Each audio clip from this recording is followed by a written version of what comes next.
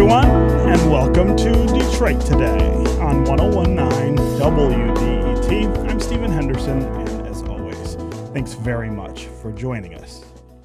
WDET's book club is back for a third year, and we're going to spend the summer delving into a book and talking with experts and with you about what it means in the context of our world. You can tune into the discussions about this year's pick, Invisible Man by Ralph Ellison, right here on Detroit Today. You can do it online, and you can join our Facebook group called WDET Book Club. I am really pleased that there are about 500 people who have signed up to participate in that Facebook group, where we are going to have some really interesting conversations over the next couple of months. Many of you have already started reading Ellison's novel, which was published by Random House in 1952 and won the National Book Award for Fiction the following year. It's considered one of the most formative works of the 20th century, and it's notable for Ellison's absurdist approach to storytelling and for the book's frank discussions of race and identity in American society. Ellison's interrogation of power, of systemic racism, and inequality has never felt more urgent or pertinent than it does today, as the nation erupts with exasperation over police brutality and systemic racism. We are going to read and discuss Invisible Man's pinpoint descriptions of inequality in the 20th century and bring them forward to today's demonstrations and protests. Here to help us do that today is an expert on American leftist writers of the 20th century and the H. Chandler Davis Collegiate Professor Emeritus at the University of Michigan, Alan Wald. Alan, welcome to Detroit Today. Thanks. It's great to be here. Yeah.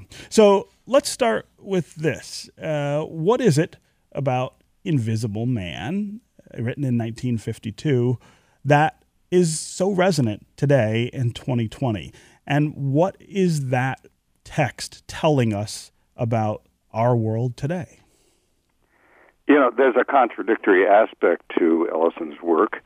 I feel that it is quite relevant because I know his background. That is, he came out of the African-American literary cultural left. And so the book embodies a lot of experiences and perspectives of the left. But at the same time, when the book was published, Ellison was changing his views. He was becoming increasingly more moderate. And he explicitly said many times that this was not a protest novel. He even said that the issues that had motivated him would be gone in 20 years. That's by 1973. There are many other aspects of the book, of his life and statements, that might contradict the idea that the book is relevant. But I personally, seeing where he came from and not reading backwards, feel that it is relevant because it shows the historical struggle of African Americans for liberation. The book is a kind of sequence of initiations into roles that were created for African Americans in the 20th century in terms of accommodation to a racist society. And as the Invisible Man, the narrator, who's never given a name, goes through these different rites of passage and identities imposed upon him, he begins to realize that he has to determine his own future. And this includes political experiences with the left. I think, a lot of the criticism that came of the book later on in the 60s, when, frankly, Ellison was not regarded very favorably by young African-American and other radicals, is the fact that he so negatively portrays the Brotherhood, which is an interracial organization that has mass protests calling for social justice. So the treatment of the psychological aspects of racism in the North as well as the South, that was very important, that racism is not simply a Southern phenomenon, but it exists in some ways comparable forms in the North. And the attempt to impose a subservient role on African Americans. These are all things I think would resonate with the present moment. Yeah. Take us back to 1952, though, and place Ellison in the context of the conversation that was happening then. This is in the infancy, really, of the civil rights movement. You're starting to see people stand up and say, this is not okay, the way that African Americans are treated in America, and we need things to change. It is before, though, the headline grabbing or generation defining incidents, I guess, and milestones that come to define the civil rights movement. But what's going on in 1952 in this conversation as Ellison publishes this book? Well, again, I look at this historically. So the novel was begun in 1945. Ellison was in the middle, and he was still at 1945 very left-wing. He was writing a novel about World War II and about an African-American pilot who was captured by the Nazis in Europe. And suddenly he had this thought, I am an invisible man, and began to write Invisible Man, and he did it over the next 7 or so years and completed it in 1952. And at that point, he himself was moving away from a radical critique of politics. He had this tremendous past, and of course Invisible Man is based on his own experiences with racism, but his thinking about the future was going in a different direction. So it's ironic that this novel, which does portray a tremendous amount of racial oppression and resistance against it, came out at a moment when society was changing in 1952, that is Brown versus Board of Education, the beginning of the early civil rights movement, and so on. And the book benefited from that changing atmosphere. But his own thinking was not going in that direction. That is, he was not a participant in the civil rights movement. He was not a supporter of Martin Luther King. He was not opposed to the Vietnam War, which, of course, was one of King's great causes. So he's going in a different direction. But the book itself spoke to the issues that were arising. And when it appeared, there are a lot of other great African-American novels that were more explicitly in the protest tradition that appeared at the same time.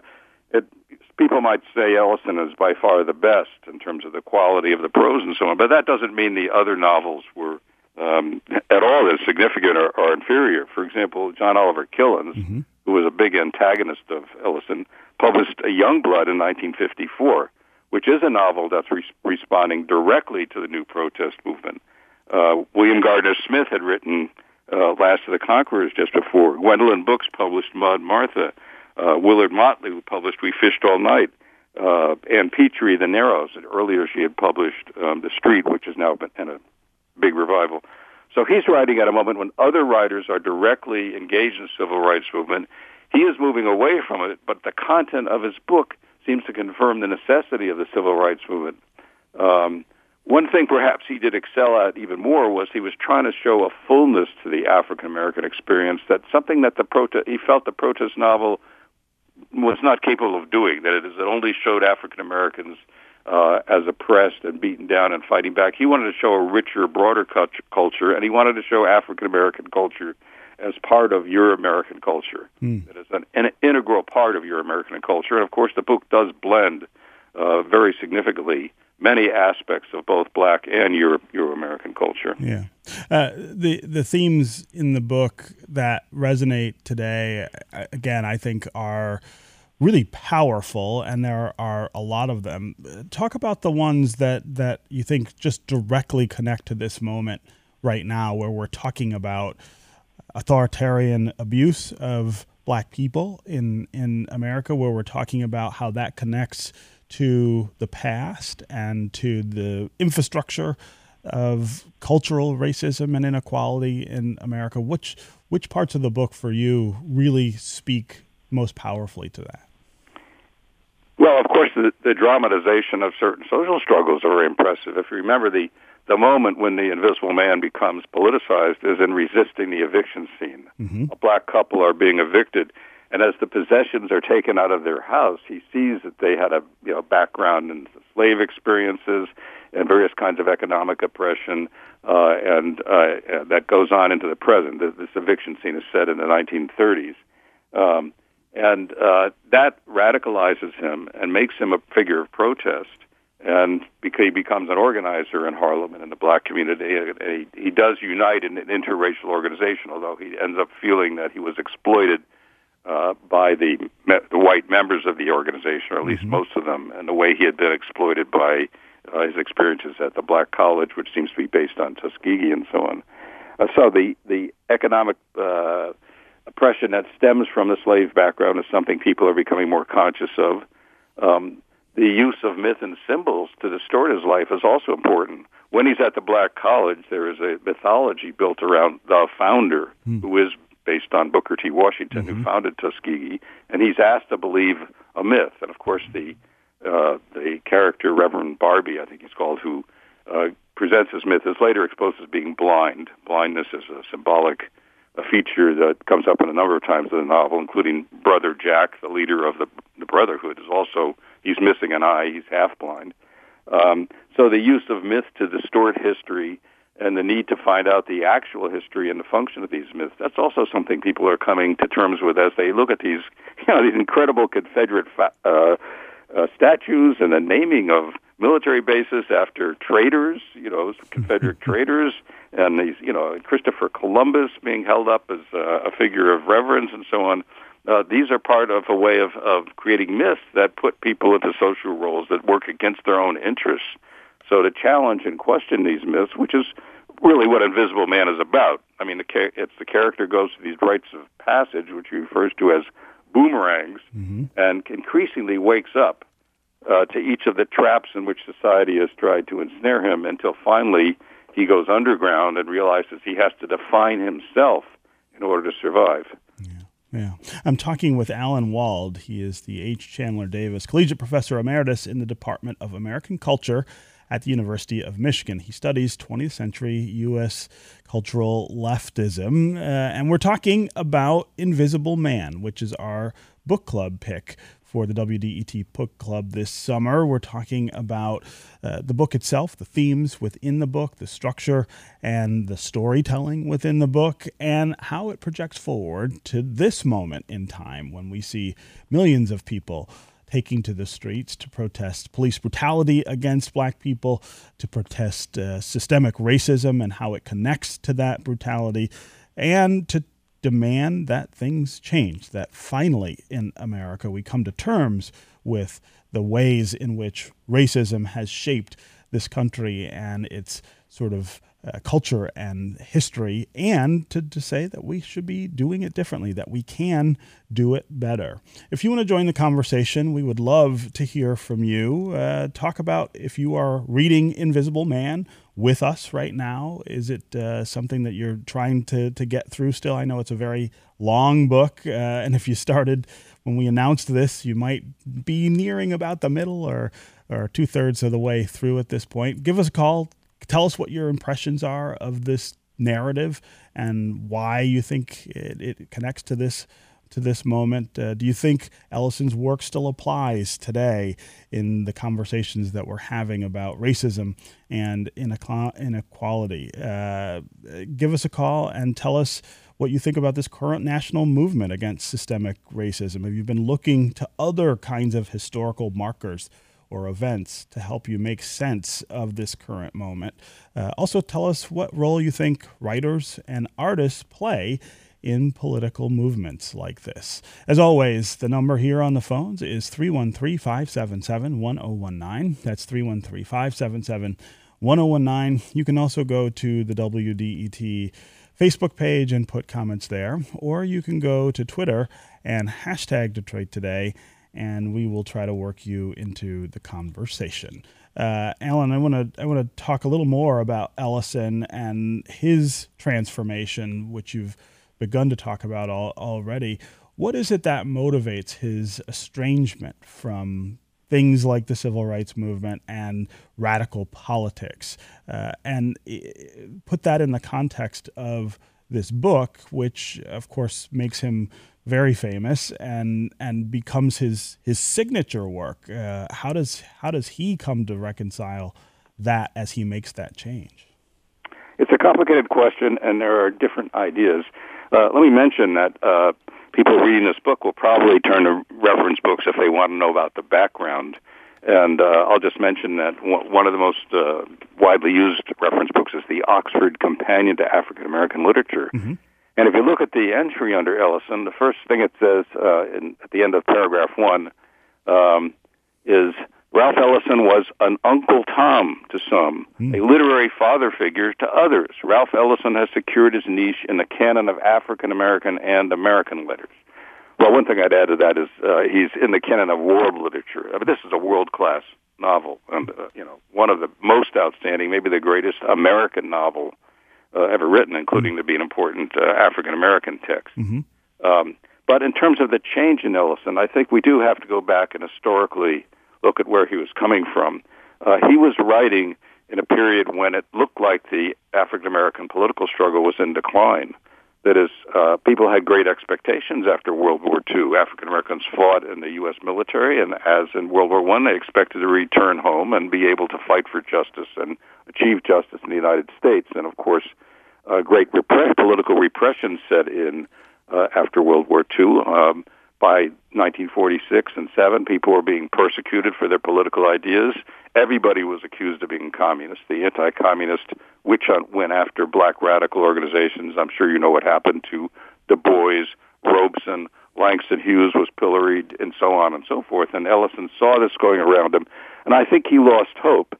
And I think when he wrote Invisible Man, although he was capturing authentic experiences in racial oppression and anti-racist struggle and consciousness, he had more or less turned into in an individualist direction. And you can see that at the end of the novel. The main character, I hate to give away spoilers here, underground, after fighting against the black nationalists and fighting against the communists and fighting against the establishment figures, and he's underground, and he comes to the conclusion that it's all in your mind, that you can set your will to do whatever you want, and that's the answer, and you can manipulate people, you can lie to people as long as you maintain your inner self, and that's the way to survive.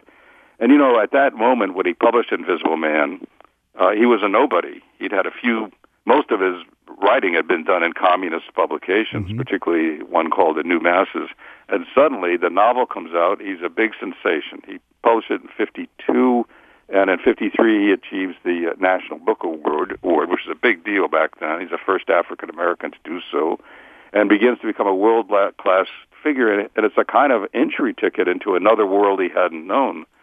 And I wouldn't call him a sellout. I mean, he's a great artist, and in fact, he stayed by these sort of conservative principles despite a lot of pressure and harassment. I mean, calling him an Uncle Tom, in this history book, edited by African Americans and a major source, is not very nice.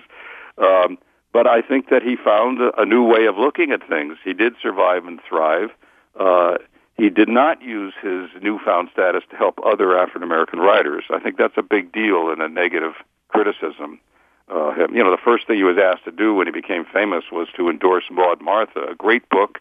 Came out a year after his by Gwendolyn Brooks, the poet from Chicago. He refused to write an endorsement. He refused to support other up-and-coming writers, and he became very much an establishment figure. And you can see photographs of him with, especially figures in the Johnson administration. He loved the Johnson administration. So he found a new identity for himself. It's also interesting that he's known as a brilliant jazz critic. And, of course, this novel has a lot of jazz aspects to it. It's highly inventive. Yes. And there are many, and the references to the blues. I mean, the song, What Did I Do to Be So Black and Blue, resonates throughout it. And yet he hated John Coltrane and Miles Davis and Charles Mingus. Strange, that he would be so negative toward, they call Miles Davis the Picasso of jazz. Yeah. And he liked Duke Ellington, and he liked Jimmy Rushing, and so on. So he's a complex and contradictory figure. Yeah, in some ways, I've thought that theme of invisibility, which in the book is highly racialized and is used as a tool to tell a story about race, I think is kind of more globally appropriate for Ellison himself. I think he felt invisible not just because he was black, he felt invisible just overall.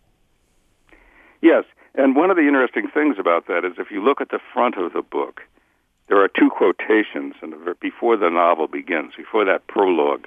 One is from Herman Melville, and the second one is from T.S. Eliot's Family Reunion. And it has a character, and if you know the Family Reunion, it's a white British upper-class character saying, I tell you, it is not me you were looking at, not me you were grinning at, not me your confidential looks incriminate, but that other person, if person, that you thought I was. Mm-hmm. Let your necrophilia, and by the way, he uses a lot of big words. Yes. Necrophilia means kind of obsession with corpses. Feed upon that carcass. So right from the beginning, he's presenting invisibility in terms of a white character who doesn't seem to be particularly oppressed, but not being seen.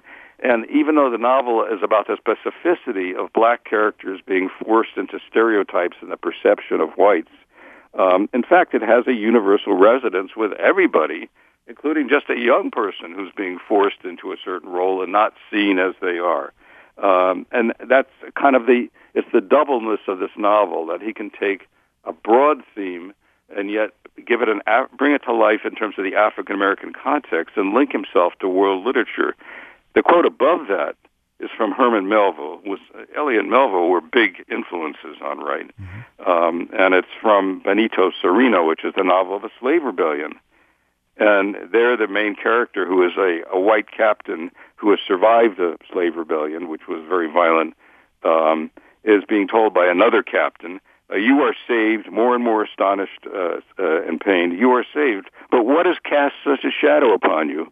And if you've read the story by Melville, you know what casts a shadow is he knows the whites are really responsible for the violent rebellion because they enslaved the blacks to begin with. And in fact, what he's saying about American society is, what will come, anything negative that comes out of this racial situation, you whites are responsible for because you committed the original sin. Yes. You created the circumstances when forcing people to have to rebel in uncomfortable and maybe even violent ways. So there's this sort of genius in the way he sets up invisibility and our interlocking fates that I think is also relevant to the present. Yes. Okay, we're going to take a quick break, and when we come back, we are going to continue our conversation with Alan Wald, professor of American culture at the University of Michigan, and we are going to get to your calls. 313-577-1019 is the number on the phones. Call and tell us what you think of Invisible Man by Ralph Ellison, what it meant when it was written, what it means today, and how it is informing the way you're thinking about all of the protests for change that we're seeing in American streets. We'll be right back with more Detroit Today.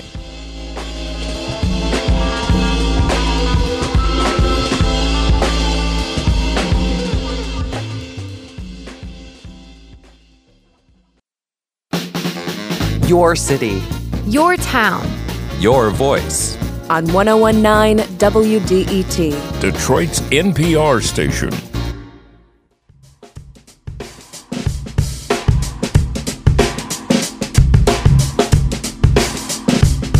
This is Detroit Today on 1019 WDET. I'm Stephen Henderson, and as always, thanks for tuning in. My guest is Alan Wald. He is the H. Chandler Davis Collegiate Professor Emeritus in the Department of American Culture at the University of Michigan. He studies the U.S. cultural left in the 20th century, and we are talking about Invisible Man by Ralph Ellison, the WDET book club for this summer of 2020. We're reading it because of the relevance of this powerful narrative about racism in America, written in 1952 in 2020. All of the things that we're seeing take place in the streets right now with people demanding change, demanding an end to police brutality against black people, demanding an end to systemic racism that has been with us since the founding of this country. It's all explicated by this narrative written by Ralph Ellison in 1952. We really want to hear from you as well. Are you reading this book along with us this summer? And where are you in the book? What are your impressions of this story? And how do you think it connects to the things that we're talking about right now? As always, the number on the phones is 313-577-1019. That's 313-577-1019. You can also go to the WDET Facebook page, put comments there, or go to Twitter and hashtag Detroit Today, and we will try to work you into the conversation. Let's start with Dan in Detroit. Dan, welcome to the show. Hi. Hey. Good morning. Hi. Yes, I just wanted to. I haven't read The Invisible Man yet, but I just wanted to compare the parallels to a book in the '60s called Black Like Me, where this white man took these pills and it turned his pigment dark. And and they made a movie about it. And there's a scene in the movie where there's a black man in his neighborhood that has a shoe shine stand, and he swears that he never forgets a pair of shoes. So he goes there as a white man, and then he comes back when he's black, and the black man is totally blown away. He was like, well, how did you do that? What's going on? He says, I'm doing a social experiment. And there's another scene in the movie where he gets on the bus, and the white bus driver says, hey, boy, sit in the back. And so he sits in the front, and he said, didn't you hear me? He says, well, I thought you were talking to a boy. I'm a man. Well, I don't understand. So I'm just drawing the parallels to the social experiment. It's kind of that's an interesting comparison, Dan. I don't know that I've ever thought of those two books as kind of mirrors of each other, but certainly the narrative there is a reflection, I guess, of the other side of the experience. Alan Wald, I wonder what you make of that comparison. Well, Black Like Me by John Howard Griffin was a kind of minor sensation. I don't think that it's taken too seriously anymore. Mm-hmm. And by the way, John Howard Griffin, he apparently died of that experiment where he put chemicals on his skin. And it does give a small slice of the kind of thing that you see in Invisible Man in terms of, you're perceived in certain ways once your skin color is judged to be a certain way and so on. So in that sense, it's it does have a minor parallel, but it just doesn't contain the kind of rich history and cultural references of this masterpiece. So that's a kind of a light version, interesting to look at, but it's not of the stature. I mean, reading Invisible Man is you're reading a world class. You're reading War and Peace. You're reading something. Right. And it's a challenging book. 580 pages. I was going to say, it is such a long read, and I remember when the first time I read it was in high school. It was part of our curriculum, and it was the toughest read of the semester because of the length. I mean, and the complexity, of course, of the story. But it is you need very your dictionary. Yeah, you do. One of the first words in the book is ectoplasm. That's right. It's not a word we use every day, but it's very relevant to the argument because he's trying to point out his invisibility is not some magical chemical that makes him disappear. His invisibility is other people projecting things onto him. That's quite different from, for example, the H.G. Wells novel, which is now a popular movie and was originally a popular movie, The Invisible Man, right? Where he actually is invisible. This character is just he's an instrument of other people's fantasies. Yeah. John in Dearborn asks a similar question. He wants you to compare Richard Wright with Ralph Ellison. Richard Wright, of course, is another famous African-American author and somebody I feel a real connection with. He spent some of his formative years in Natchez, Mississippi, which is where my father and his family are from. And when I go to Natchez, I go see the house that Richard Wright lived in as a child. Can you compare Wright and Ellison's works? Yes, it's very important. I mean, this is the kind of context in which Ellison needs to be seen. Readers today might look backwards and they would think, well, Ralph Ellison, a major black novel. Let's compare him to Toni Morrison or Alice Walker or Jesmond Ward to take somebody very contemporary. But his real context is Richard Wright. When Ellison first came to New York from Tuskegee in 1936, he immediately met Langston Hughes, who introduced him to Richard Wright, and he became very close friends, and their correspondence was recently published in a volume of Ralph Ellison letters. So Richard Wright was seen as the archetypal protest novel, and people like Ellison and also James Baldwin took a very negative attitude toward that, although Wright was their mentor, both of them. I mean, he made them up. He was generous in a way that Ellison was not. He supported Ellison, and you can see scenes from Richard Wright's life in this novel. If you read Black Boy, Ellison did a brilliant interpretation of Black Boy, Richard Wright's autobiography, called Richard Wright's Blues, which appeared in the mid-1940s, right after the book was published. It's been reprinted many times. It's a masterpiece. But you can see that he borrows certain scenes that probably didn't happen to Ellison. Even that famous battle royale scene of the African-American youths being pitted against each other for money by the whites and so on. If you read Black Boy, you'll see a scene where young Richard Wright is not pitted against a group, but he's pitted against another fellow in a place where he works, and the whites kind of set it up as this battle royale and so on. And the whole experience of going through the communist movement and then becoming disillusioned in the 40s, although that's also Ellison, but it's more Richard Wright because Richard Wright was he had a staff position as a Daily Worker. He was a public spokesperson. Ellison was more a writer and sort of sideline participant.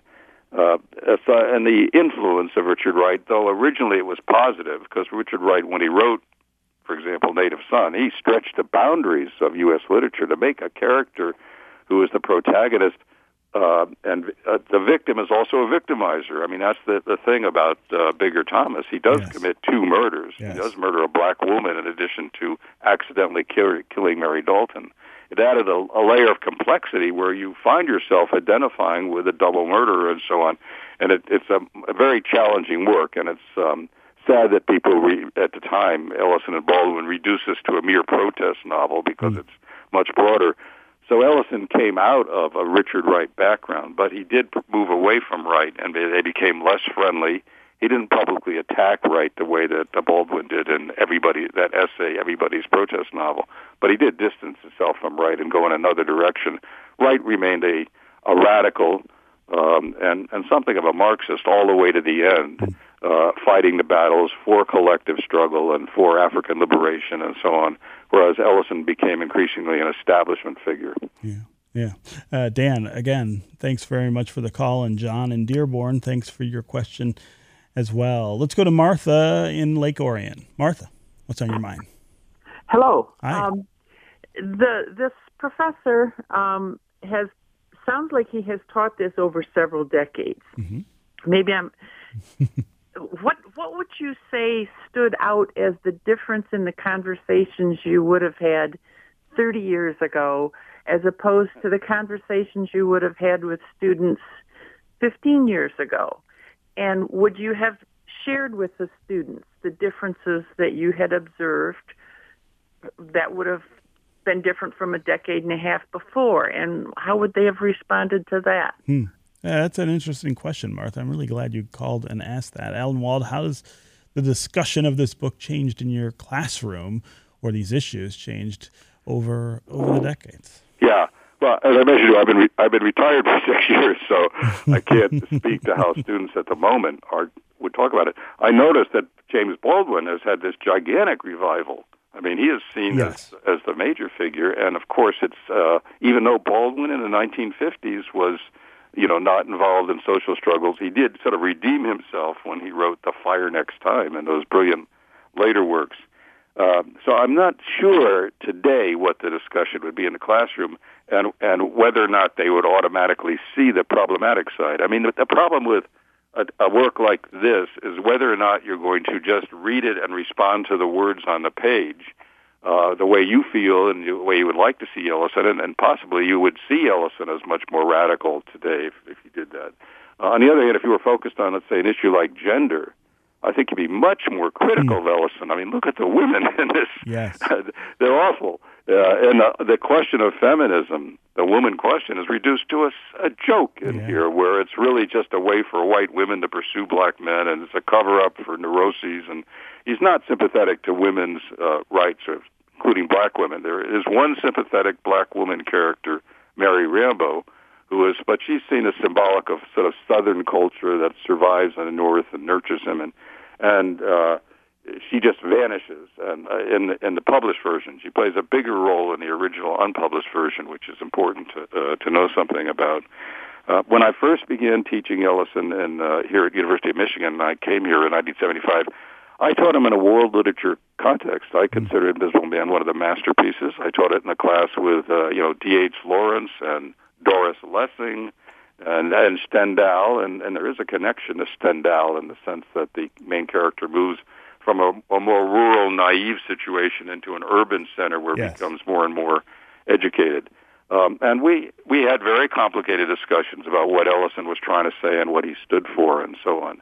And over time, as people became more interested in, there were more black-specific courses, or sometimes I taught courses on a number of oppressed groups, literature of people of color, survey, and kind of thing. It became hard to include this book because it's so long. You know, you can't really fit it into a survey and read much else. It's, as I say, it's almost 600 pages long. So I'm afraid that in that context, I tend to rely on shorter books and in some ways more accessible books by Baldwin and Ellison. Of course, Toni Morris, but then black women writers became big. Yes. And I had always worked on Ann Petrie. Ann Petrie is a major figure for me, and I'm glad to see she's being revised. But it was then more Toni Morrison and Alice Walker and so on. And then Ellison was seen, I think, more critically for gender reasons. So I would love to know what's happening today, and I urge that in your classroom, in your radio program, you get somebody who's currently using it in the classroom and see what white and black students are saying about it. Okay, we're going to take another quick break, and when we come back, we're going to continue our conversation about Invisible Man by Ralph Ellison. We'll keep Alan Wald, Professor Emeritus in the Department of American Culture at the University of Michigan, with us, and we will get to more of your calls. Sandy in Detroit, Raymond in Ypsilanti, Adrian in Detroit, we'll hear from you as well. If you want to join them, 313-577-1019 is the number on the phones. We'll be right back with more Detroit Today.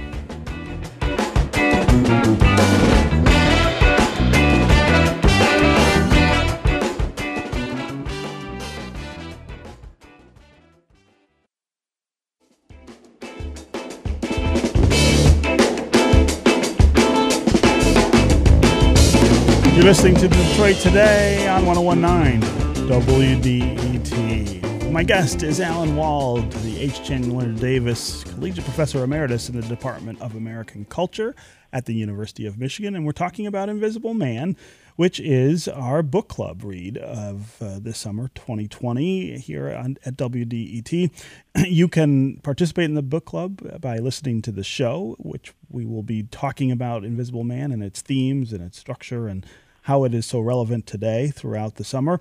You can also go to the WDET Book Club Facebook page, where there are about 500 people now signed up to discuss the book with me and with lots of other people who will be inviting to participate in that forum. Of course, today you can give us a call at 313-577-1019 and discuss the book with us and with Alan Wald.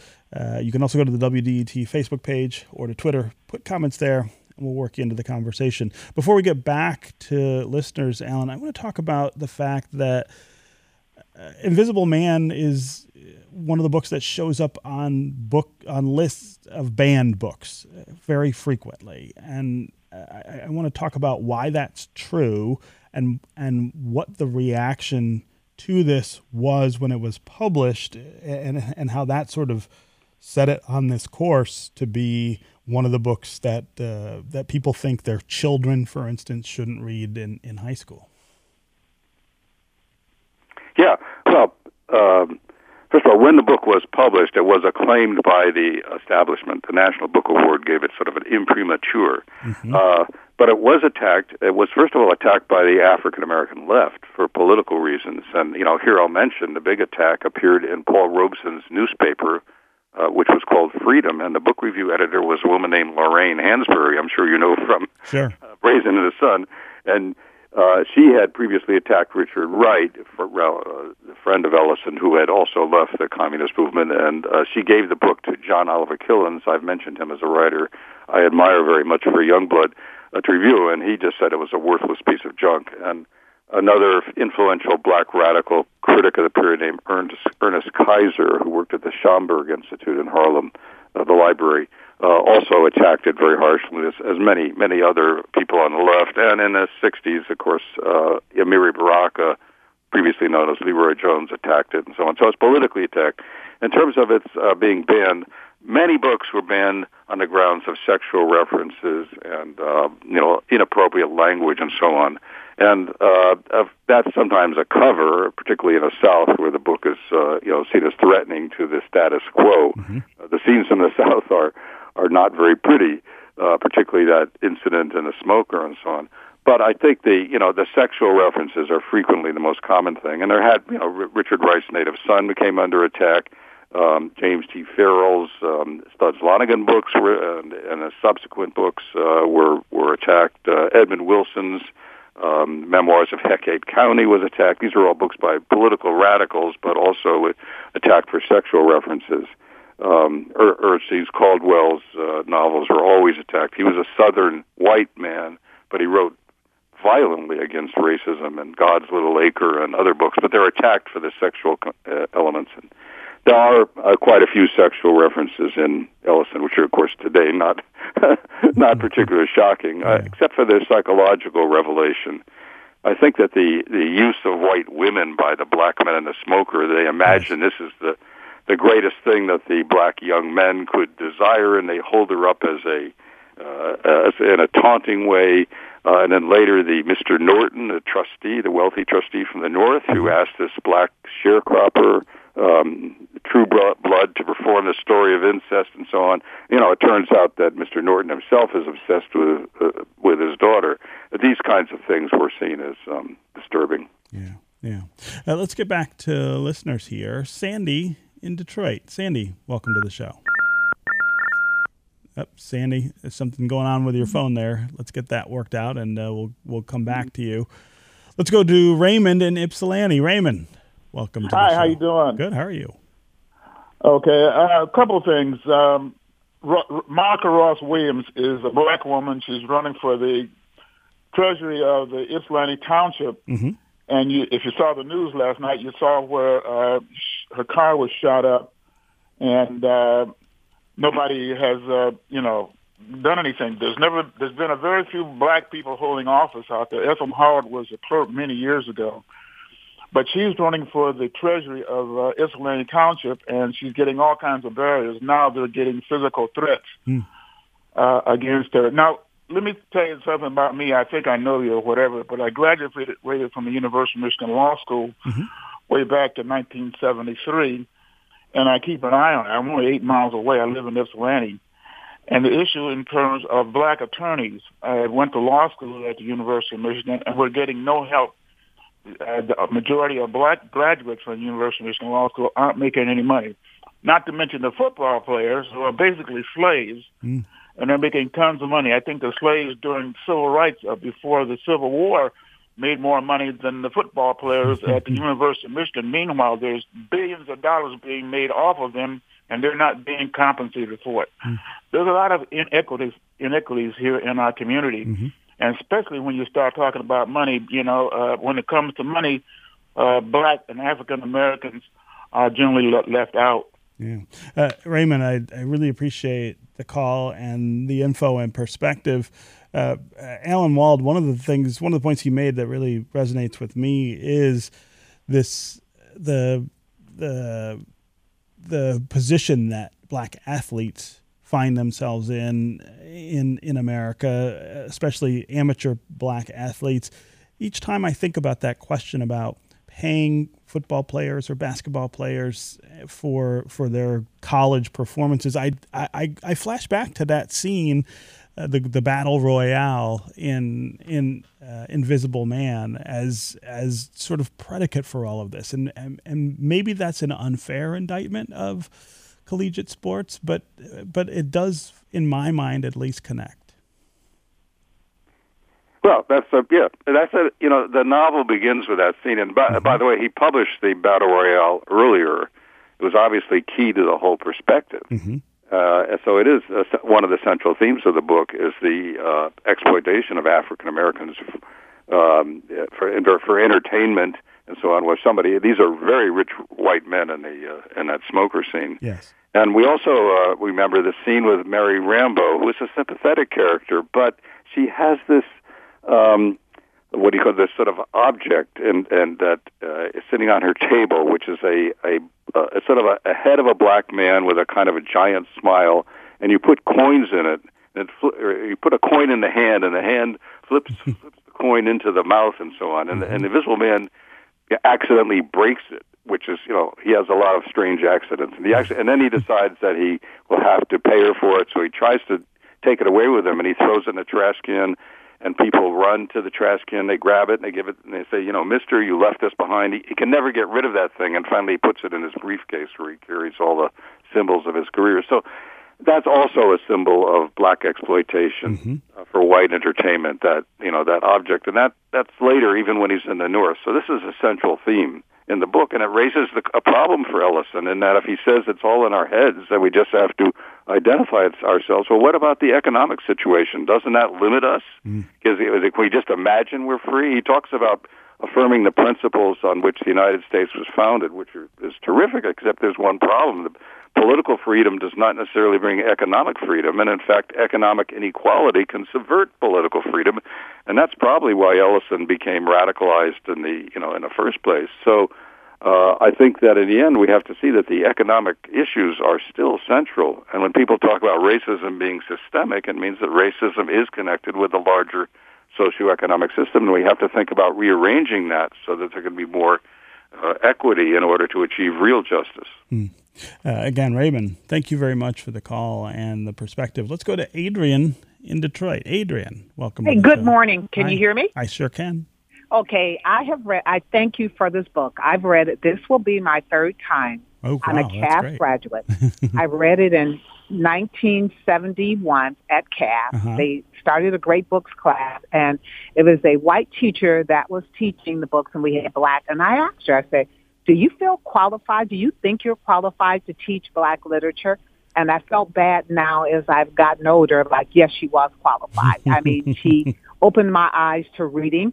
There's so much symbolism in The Invisible Man that sometimes I have to stop reading it for maybe about a couple hours and then go back and read the book again, because each time I'm reading it, I'm like, I don't remember that. Yeah, I don't remember that. There's a lot of stuff in it that you don't always take in the first time or even the second time you read it, right? I know. And the third time, I'm like, okay, am I going to have to read this a fourth time? But I think I'm enjoying your book club because everyone's take is, I'm like, oh, my goodness, I didn't even realize that. But if your professor there, I didn't hear him mention Zora Neale Hurston. She is a phenomenal female writer. Yeah. So I don't know. I'm quite sure he's aware of it, but I think perhaps he should give her due also. Yeah. I really appreciate the call, Adrian. Alan Wall, do you want to talk about how Zora Neale Hurston fits into this universe of black writers? Well, let me make 2 points. First of all, I think it is important to have black scholars on here talking about Invisible Man. And I'll just mention that 2 major biographers of Ralph Ellison, you ought to try to get them on here. One is Arnold Rampersad, who wrote the complete biography of his entire life, and he was teaching at Stanford. He might be retired, but you should be able to get him by phone.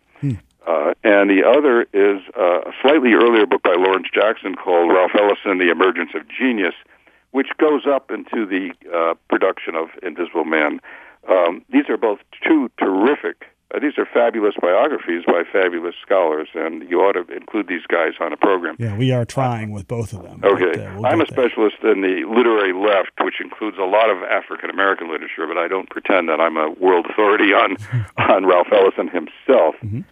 However, one of the interesting things is the complete hatred of the African-American left for Zora Neale Hurston. She hated Richard Wright and trashed his works, and Richard Wright hated her. And Ellison, I don't think he ever mentioned her.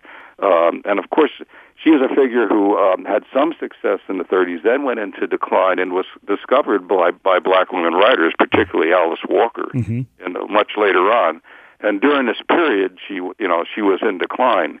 And she also was a complicated figure. I mean, her treatment of black culture and black issues in Their Eyes Were Watching God and other books is magnificent. But she herself, opposed the civil rights movement, opposed Brown versus Board of Education, and so on.